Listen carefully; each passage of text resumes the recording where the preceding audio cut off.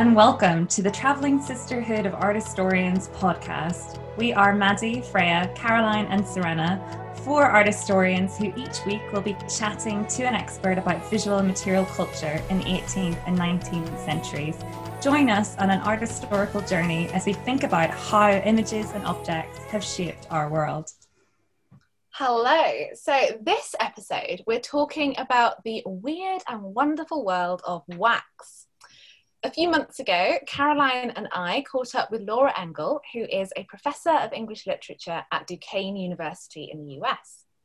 Laura's incredibly impressive range of work spans muffs to celebrity, but we chatted to her about her fabulous work on wax. So Laura wrote a chapter on wax for Material Literacy in 18th Century Britain, which is a book that I edited with Chloe Wigston Smith. So I was especially excited to hear what Laura had to say about this fascinating material and had already had a bit of a sneak peek. But first, let's recap what we actually know about wax in this period and what we've been reading about this week.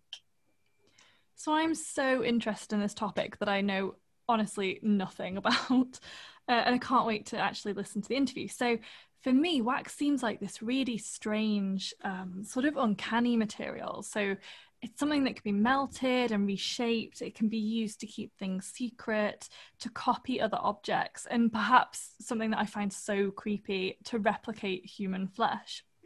But I guess the most obvious place to start is with letter writing and the ways that wax was used to seal correspondence in the 18th and 19th centuries. So this is probably something that we've all experienced, but whenever I go to an archive to read the letters of the people that I'm working on, I often take for granted that most of the letters still have their wax seals attached, and most of them are still really, sort of red, vibrant and glossy colour. But I've never really stopped to think about this before until I was reading letters from the 1780s in the John Rylands Library at the University of Manchester. And these are between the courtier Mary Hamilton and her friend, the Duchess of Portland. And the letters cover all sorts of topics, but many of them are talking about the Duchess's museum. So she collected everything from ceramics to butterflies, shells, dried flowers, Renaissance paintings, you name it, and she collected it.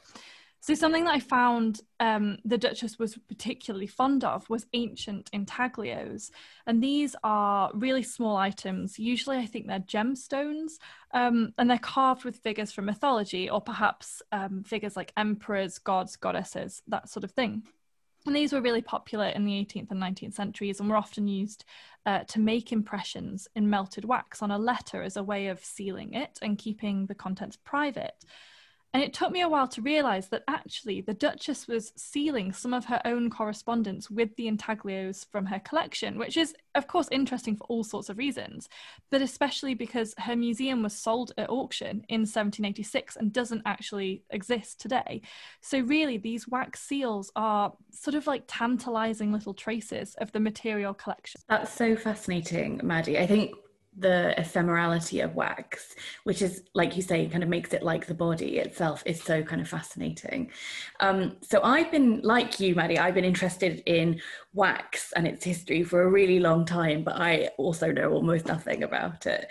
But one of my earliest kind of art historical memories from when I was a graduate student is attending an Art Association for Art History conference session on wax in the 18th and 19th centuries.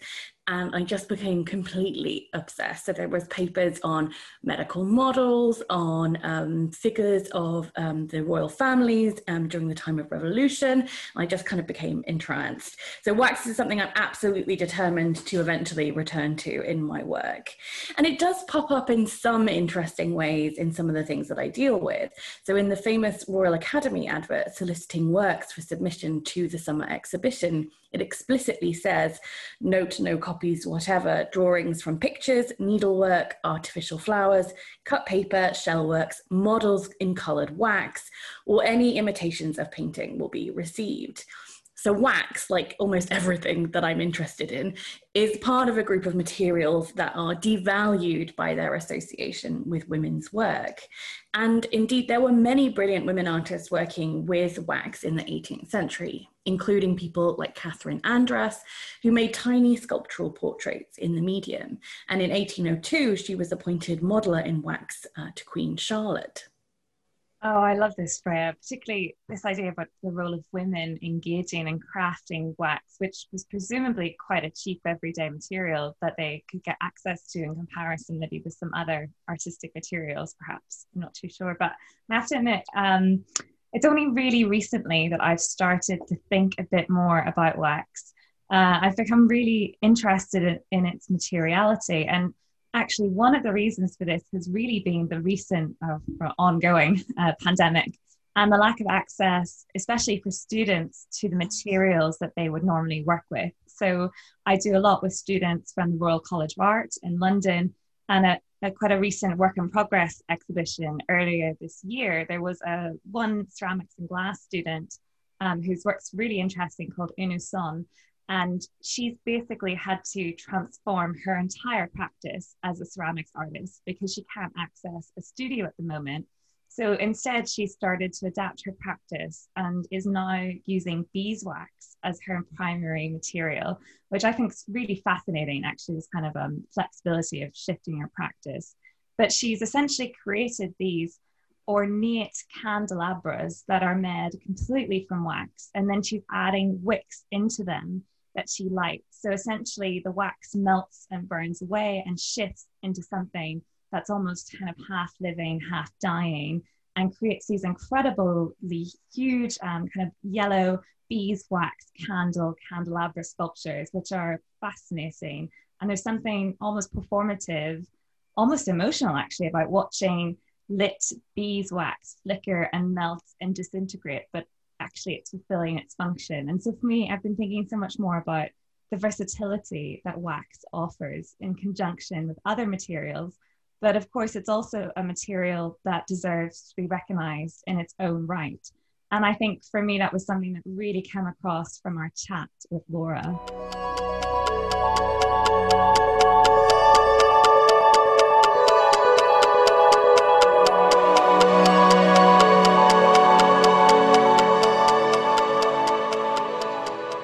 In this episode, we are extremely excited to welcome our guest, Professor Laura Engel. So welcome, Laura. We are so delighted to have you on the podcast, and I know that we are all big fans of your work.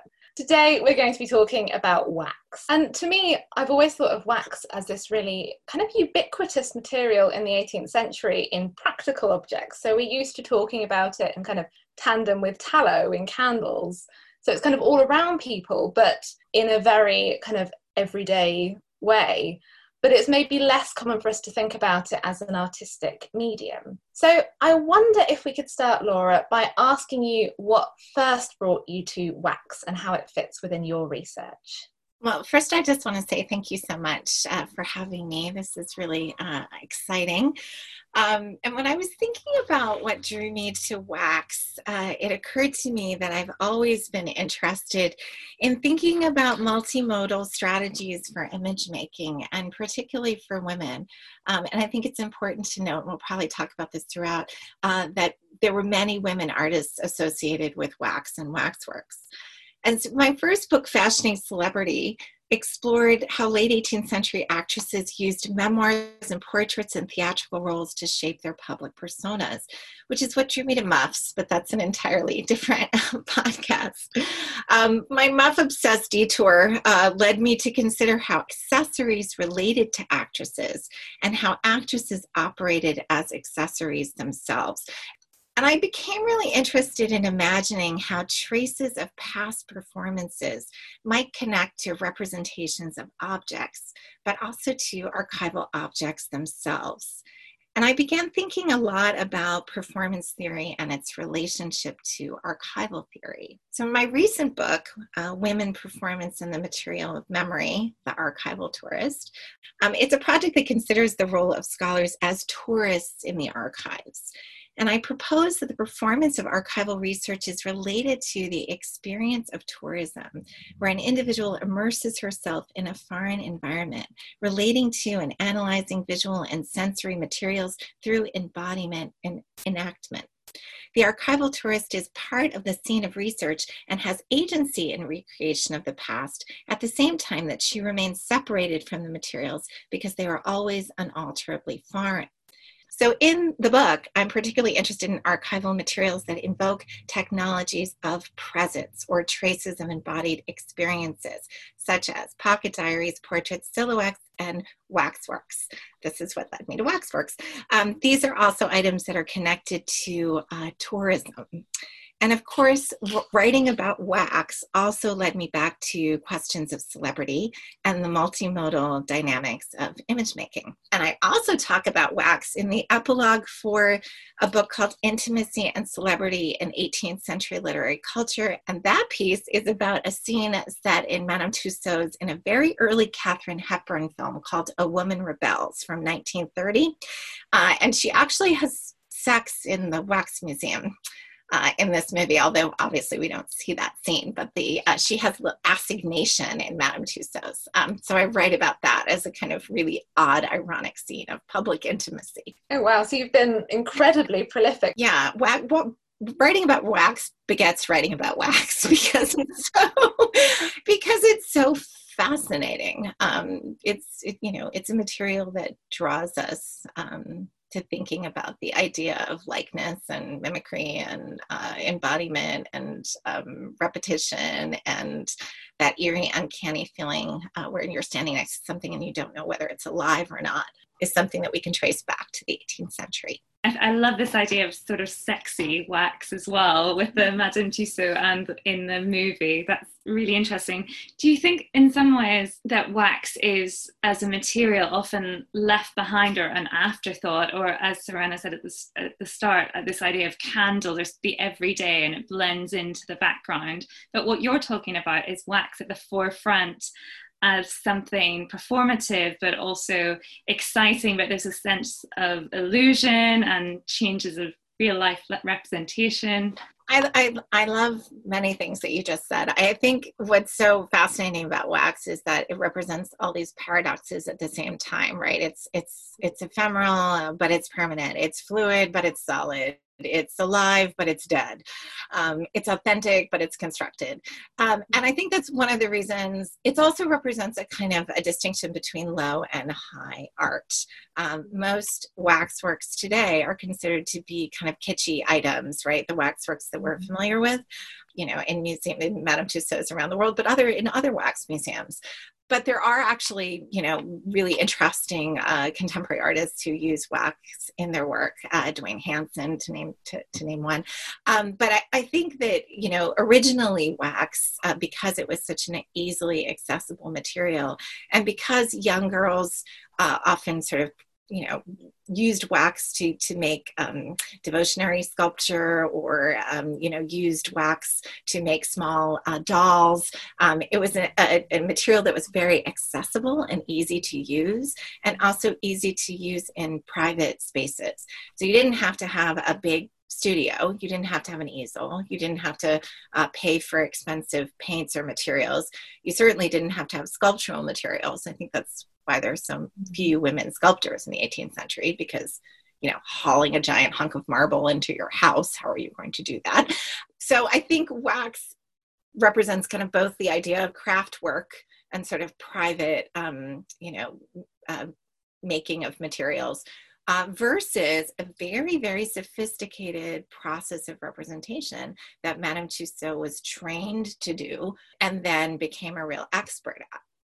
So one of the things that I go back to again and again with her work is the idea of what does it mean to think of her as an artist, not just as a brand. Yeah, and I think that's very much how, to most modern people, she appears, that there's this disconnect perhaps between the brand that we see at the Madame Tussauds experiences versus thinking of her as an actual artist, thinking of her as a creator, thinking of her as the kind of the pioneering originator of this idea, or of this practice. I mean, one of the interesting things about thinking about wax and its connection to celebrity is that, you know, now in a Madame Tussauds, there's a whole collection of people who make the statues. So it's a very complicated process that involves some very skilled artisans and also computer techniques and digitized photography. But no one artist gets credit for a figure. And you can kind of trace that back to Madame Tussauds in the sense that she was never credited specifically and sort of continuously with making her figures. It was all about the idea that the figures sort of emerged from the ether in these beautifully lifelike casts without anybody actually taking the time to really craft them. And adds to that kind of human-esque, pseudo-human quality that they have. Absolutely. It's almost like a Frankenstein's monster situation. You know? Yes, there's almost an eeriness, isn't there? What is it, do you think, particularly the connections between wax and celebrity in the 18th century, and why wax, as opposed to any other medium, is used in that way? I think the really interesting thing one of the interesting things about celebrity is the idea of public intimacy. And we want to also understand them as ordinary people. So the idea that an image of a celebrity is very lifelike in wax, and it's three-dimensional. So unlike in other museums and other exhibitions where you have to stand away from the artwork, you have to look at the artwork on the wall, or you're walking around the sculpture. In waxworks, you're always encouraged to get right up close. And even today, in Madame Tussauds today, you can take a selfie with the waxwork. You can almost touch it. And I think that same kind of experience of proximity and the uncanny idea that you are next to something that looks exactly like a person who is still alive or dead, it creates a kind of embodied experience for the viewer that's really, really unique. It also, in Madame Tussauds' case, allowed people to sort of enter into historical events and moments that they otherwise would have just read about. So she did become famous for doing death masks of Marie Antoinette and the whole crew that was slaughtered in the Revolution. And so people going to wax museums to kind of understand what was unfolding in historical time, it allowed them to kind of theatrically participate in these occurrences in a way that made it very immediate, like a performance that is not actually full of actors, but is staged to create a sense of mood and ominousness and reality. I really like what you say about that kind of bodily intimacy with the waxworks, and that you can interact with them. I know that I have been to Madame Tussauds and made slightly rude gestures towards the waxwork of Johnson, for example. So that's definitely something that I think people continue to do, and that you're performing your own, in this case, political ideas through the way that you're interacting with these waxworks as well. Yeah, I mean, there's also really interesting things about how the shows were curated and staged, both in the 18th century and today. So the idea, first of all, like which figures were put next to each other. Was Sarah Siddons standing next to Marie Antoinette, and what did that mean? And then, today there's usually a downstairs version, which is more, horror filled. The Jack the Ripper exhibit, which is one of the things that is the main attraction, is down in the underworld, and then the upstairs is more your sort of political figures and your Hollywood figures and your current celebrities. So there's a lot of interesting sort of ideological messages in how these things are curated. There are actually some very compelling information about the way Madame Tussauds set up her exhibits, or the way her children later on set up the exhibits, in catalogs of the exhibits, which are on Google, which basically go by room and have descriptions of all of the figures. So you can read, and sort of make little maps yourself to think about where figures were and how people encountered them. It's really interesting to think that Madame Tussauds was so keen to get that right as well, that she was actually really trying to visualize that, and the way in which the viewer would walk around and how they would approach and who they would approach first and perhaps next. and that dialogue that's created there, I think is really, really interesting. I remember a few years ago at the Life Like exhibition at Met Royer, they had some wax sculpture in that, and they had some work by people like Dwayne Hansen, but then they also had more historical examples and automata pieces and things like this. And it was really interesting with the different types of materials you were seeing, that I did approach the wax as slightly different to the sculpture or the porcelain piece. And I've never really reflected on that. So I think you're definitely onto something about this sort of more embodied experience for the viewer when you're confronted with this real life representation through wax. That show is just completely brilliant, and the catalog for that show is completely brilliant. And I actually talk at the end of the book, in the epilogue, I talk both about that show and also about a show called Blackout, which was at the National Gallery, about silhouettes and the craft of the silhouette. And that show was running concurrently with Like Life, which was really interesting because it was two shows that featured materials that were highlighted in the 18th century and then were now recreated and manipulated by contemporary artists. So the Blackout show also had Kara Walker and several other contemporary artists that use the silhouette. Both shows were also about race and racial politics. Wax is a very interestingly white and luminous material, but there's also a very famous and important African-American wax museum.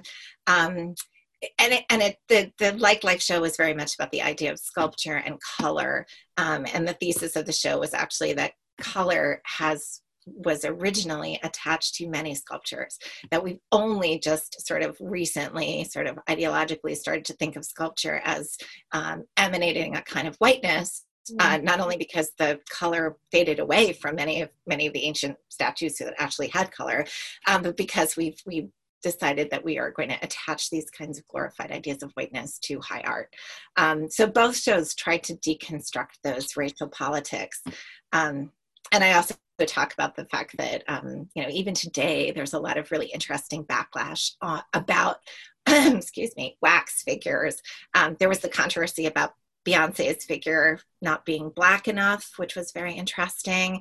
Then there was another contrast thing about Rebel Wilson's body size, that she was too large or not large enough. I can't remember which. I have to look that up. But think, that's sort of the idea that audiences want to imagine their wax figures in particular kinds of ways is really fascinating. And says a lot about the idea of wax's authenticity. Yeah. What are you creating? Are you creating an exact copy, or are you saying something extra to that, like you might expect a marble or a stone sculpture to do? You sort of expect that to have all these extra elements, and is there something different going on with wax? Or there's a strange tension there, I think, between this concept of authenticity and where authenticity is sort of allowed to dissolve in a lot of other artworks. I think that's such a great point. I also think that many of the techniques that Madame Tussaud used to craft her own portrait were techniques that other women artists were using to represent themselves in paint. So the idea that wax gets this sort of label as a creation of an authentic thing, right? Because you're using casts and molds, but not an artwork that is multimodal and has uses kind of idealized forms of representation to perform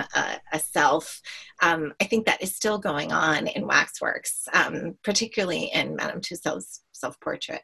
So, as you mentioned earlier, you recently wrote a fabulous chapter about wax and Madame Tussaud for an edited volume that I co-edited with Chloe Wigston-Smith called Material Literacy in 18th Century Britain, getting in a little bit of self-promotion there as well as promotion of Laura's work. So I know your chapter quite intimately now, and in that you introduce this concept of material legacies. So could you tell us a little bit more about that? Well, I was thinking about the idea of material legacies connected to the idea that all material objects echo other material objects, so that everything is related to something that came before it or something that is like it, so that you can trace lots of different aspects of a material object through different particularities of it, and it will echo a range of other things. So it kind of creates its own exhibit in and of itself if you think about tracing all of the different kinds of threads that go into one object. But also this idea of material legacies disrupting linear time. We've talked a lot about the idea that these embodied experiences go from the past to the present, back to the past, that objects that have emanate kind of technologies of presence like waxworks are often really uncanny because they stop an idea of time because the image looks lifelike. Or in the case of photographs of waxworks, you're seeing a photograph of something that looks real but is not real. And in the case of Madame Tussauds self-portrait, the earlier one, it no longer exists. So you're seeing a photograph of something that looks real that actually is not real and actually no longer exists, but only exists in the image of the photograph. So that kind of disrupts your sense of time. Also, different people have experience with objects at different periods of time, and their experiences with that object are connected in different kinds of really interesting ways that disrupt the idea of the sort of beginning, middle, and end for an object. I'm also really interested in the idea of material legacies in terms of self-fashioning. I think that, the idea of self-representation, especially for women in the 18th century, had to do with adopting various available models of accepted and attractive image making, so that connects, so that any kind of self-portrait in the 18th century or any kind of artwork also connects, that has to do with image making or the self, connects to other kinds of practices of image making, so that there's a material legacy there. I was also interested in the idea of how material legacies relate to maternal legacies, especially for women artists. And I talk about this in the chapter with Madame Tussauds creating waxworks of her children for her exhibit. And also in terms of the ways that very famous contemporary French artists in the 18th century, like Elizabeth Vigée-Lebrun, became famous for making pictures of her children, and then also depicting Marie Antoinette, the most kind of famous woman of the day, with her own children. So there's a lot of very interesting legacies there. And then finally, I'm interested in the relationship between material legacies and women artists. So the idea of women artists making art about other women. And in the chapter, I call that a sapphic legacy. And what I mean by that is the idea that there's a network, and I'm still interested in this, and I'm still writing a lot about this actually. There's a network of women creating art about other women that separates itself from the male gaze and kind of revises the Pygmalion myth, so that the creator and the object are it's no longer a gender dynamic, and it's a different kind of a network.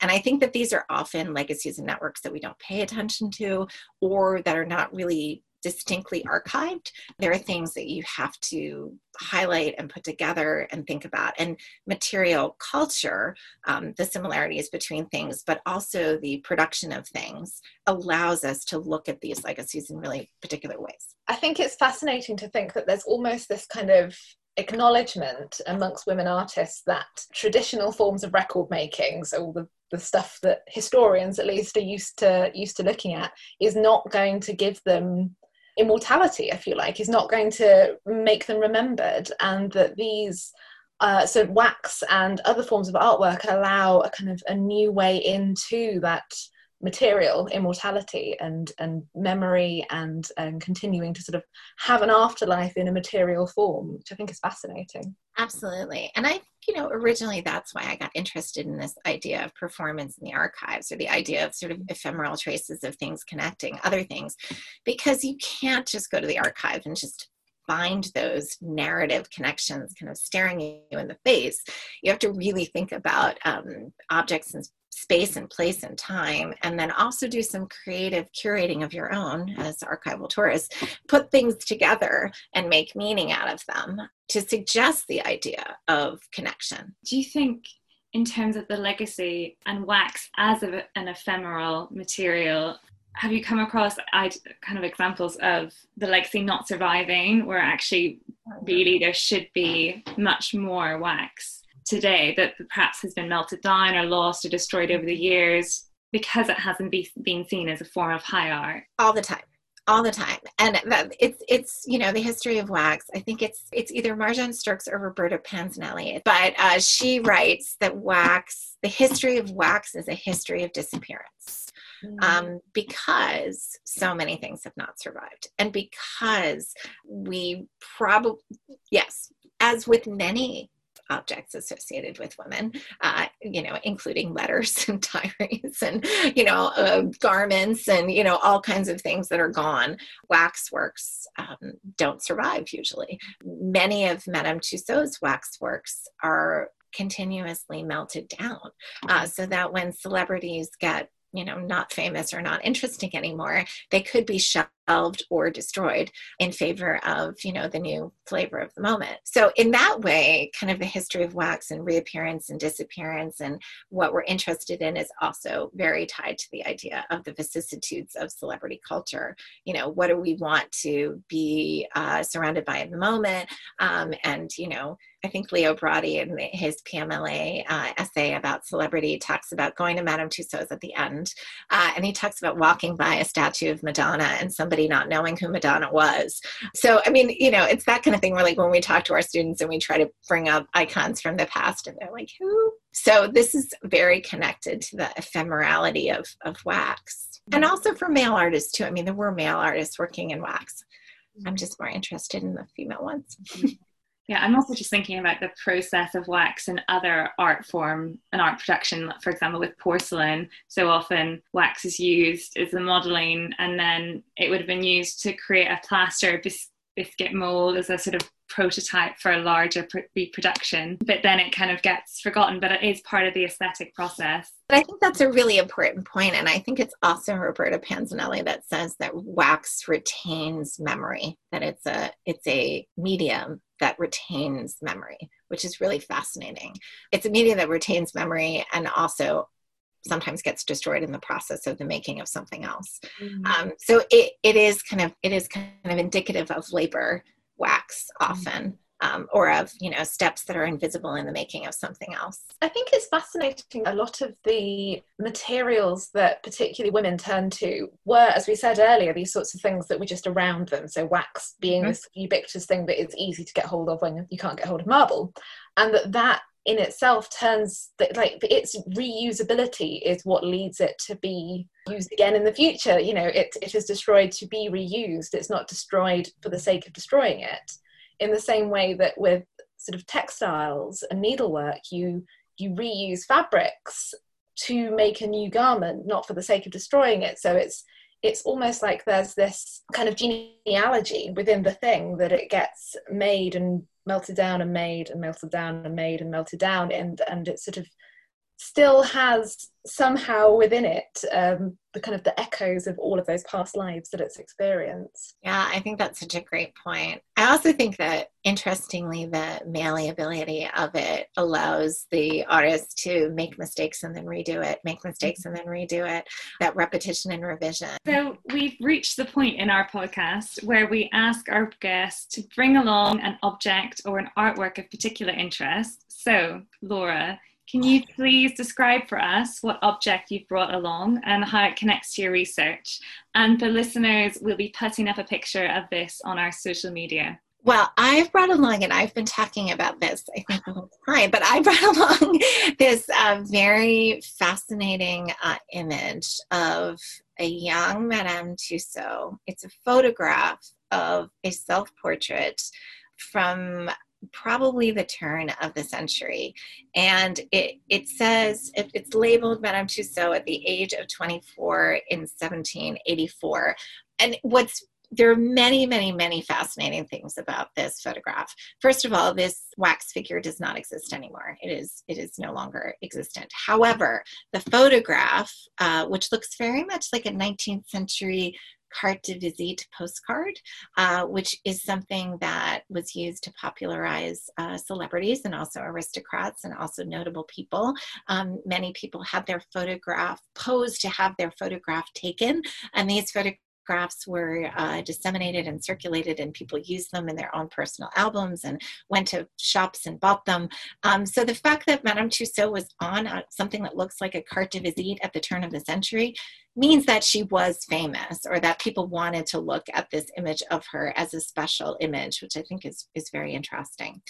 But the photograph is a very eerie kind of archive of an archive, because it's a photograph of something that looks real but isn't real.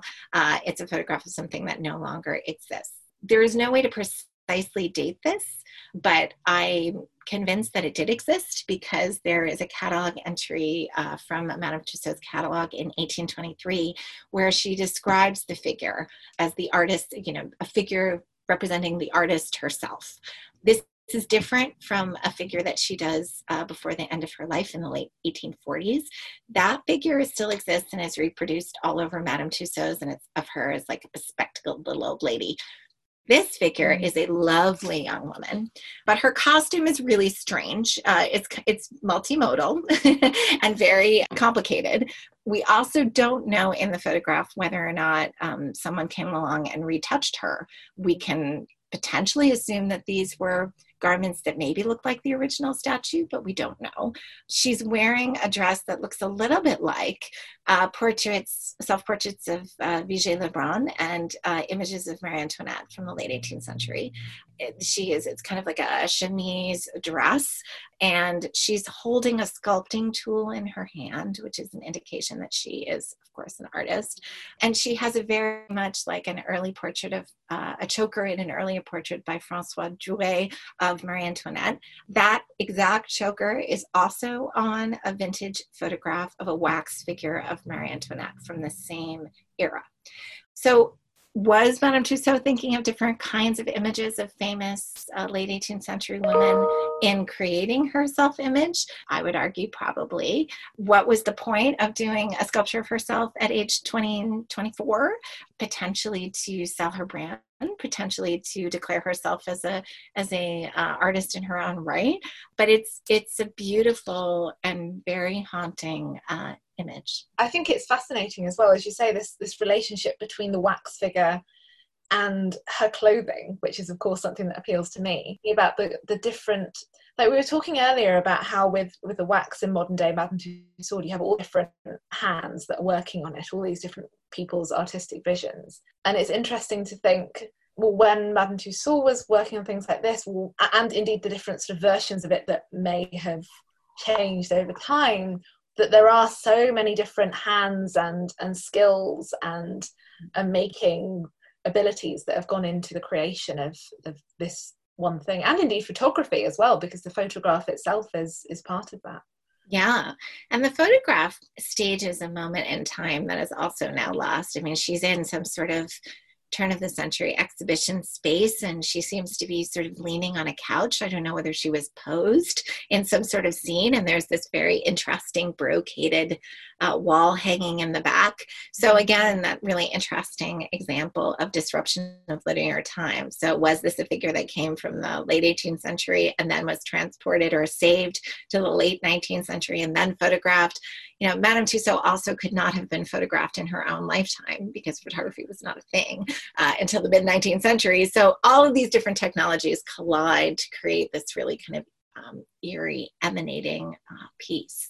If she made this photograph also before she came to London in the late 1780s, she also packed it on a crate and put it on a ship and sailed across the channel with it. So I mean, there's that idea of the impossibility of things surviving. For me, I think it's a sculpting tool that she is definitively saying, this is who I am, this is me, it's my agency as an artist, as a sculptor, and I'm using wax. And I think it's such a wonderful image and such a pity that we don't know where it is. Have you been able to trace when it was last known to still exist, the actual wax sculpture? No, I mean, that's really, really interesting. And one of the things I find fascinating about it is that it's an image that's owned by commercial image banks like Getty and Bridgman. And people use the image all the time. It's the cover of Kate Berridge's biography of Madame Tussaud, which talks about her kind of life and her creation of celebrity culture, her participation in it. It's a very good book, but she doesn't really credit the image. So there's this idea that we've got this image, everyone's using it, but no one talks about it because there's not a lot of information about it. So that brings up a lot of really interesting questions about what do you do as a scholar when you have a piece of archival evidence that cannot be specifically traced, that cannot be definitively described. You have to use creative assumptions, and you have to use various kinds of expertise to put together a plausible idea of what's happening. But it's a very interesting conundrum, this idea of what to do when we don't know. And it's taken on this whole sort of additional digital life now, I suppose, on things like Bridgman. It's sort of circulating, I'm sure it's circulating all over Pinterest and things like that too. So it's continuing to go into different types of digital archive. Exactly. So it has, it has an afterlife of its own. And that's in the chapter I talk about the relationship between the afterlife of this image and the afterlife of images of Marie Antoinette, which are everywhere. And I talk about a photograph by Hiro Sugimoto of Norma Shearer playing Marie Antoinette in her famous 1940-something role. And it's of her in Marie Antoinette costume looking in a mirror. And his photograph of that wax image is also a similarly sort of uncanny repetition of an image on screen, a frozen image of something on screen that no longer exists. So I think that's all that we have time for today. So thank you, Laura, for a really fascinating and exciting discussion as well. I think that not just in relation to wax, but more generally how we think about material culture, there's so many exciting things that are coming out of your work. So for listeners, are you able to quickly tell us where they can find out more about you and more about your research? Oh, thank you so much, Serena. This was fantastic. So you can find my new book, Women, Performance, and the Material of Memory, The Archival Tourist. It's out from Palgrave. You can also get it on Amazon or Barnes & Noble. I have recently co-curated an exhibition with Amelia Rauser called Artful Nature, Fashion and Theatricality, and that is at the Walpole Library at Yale University. No one can see it because of the pandemic, but there is a really nice online tour on the Lewis Walpole Library website, and also some taped material that Amelia and I did about the exhibit, so if you want to take a perusal of that.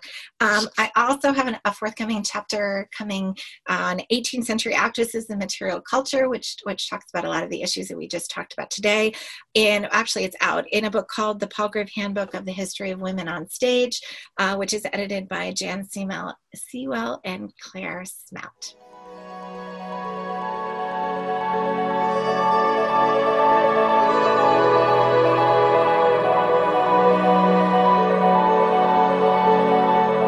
You've been listening to the Travelling Sisterhood of Art Historians podcast. Don't forget to follow us on Twitter and Instagram and to subscribe.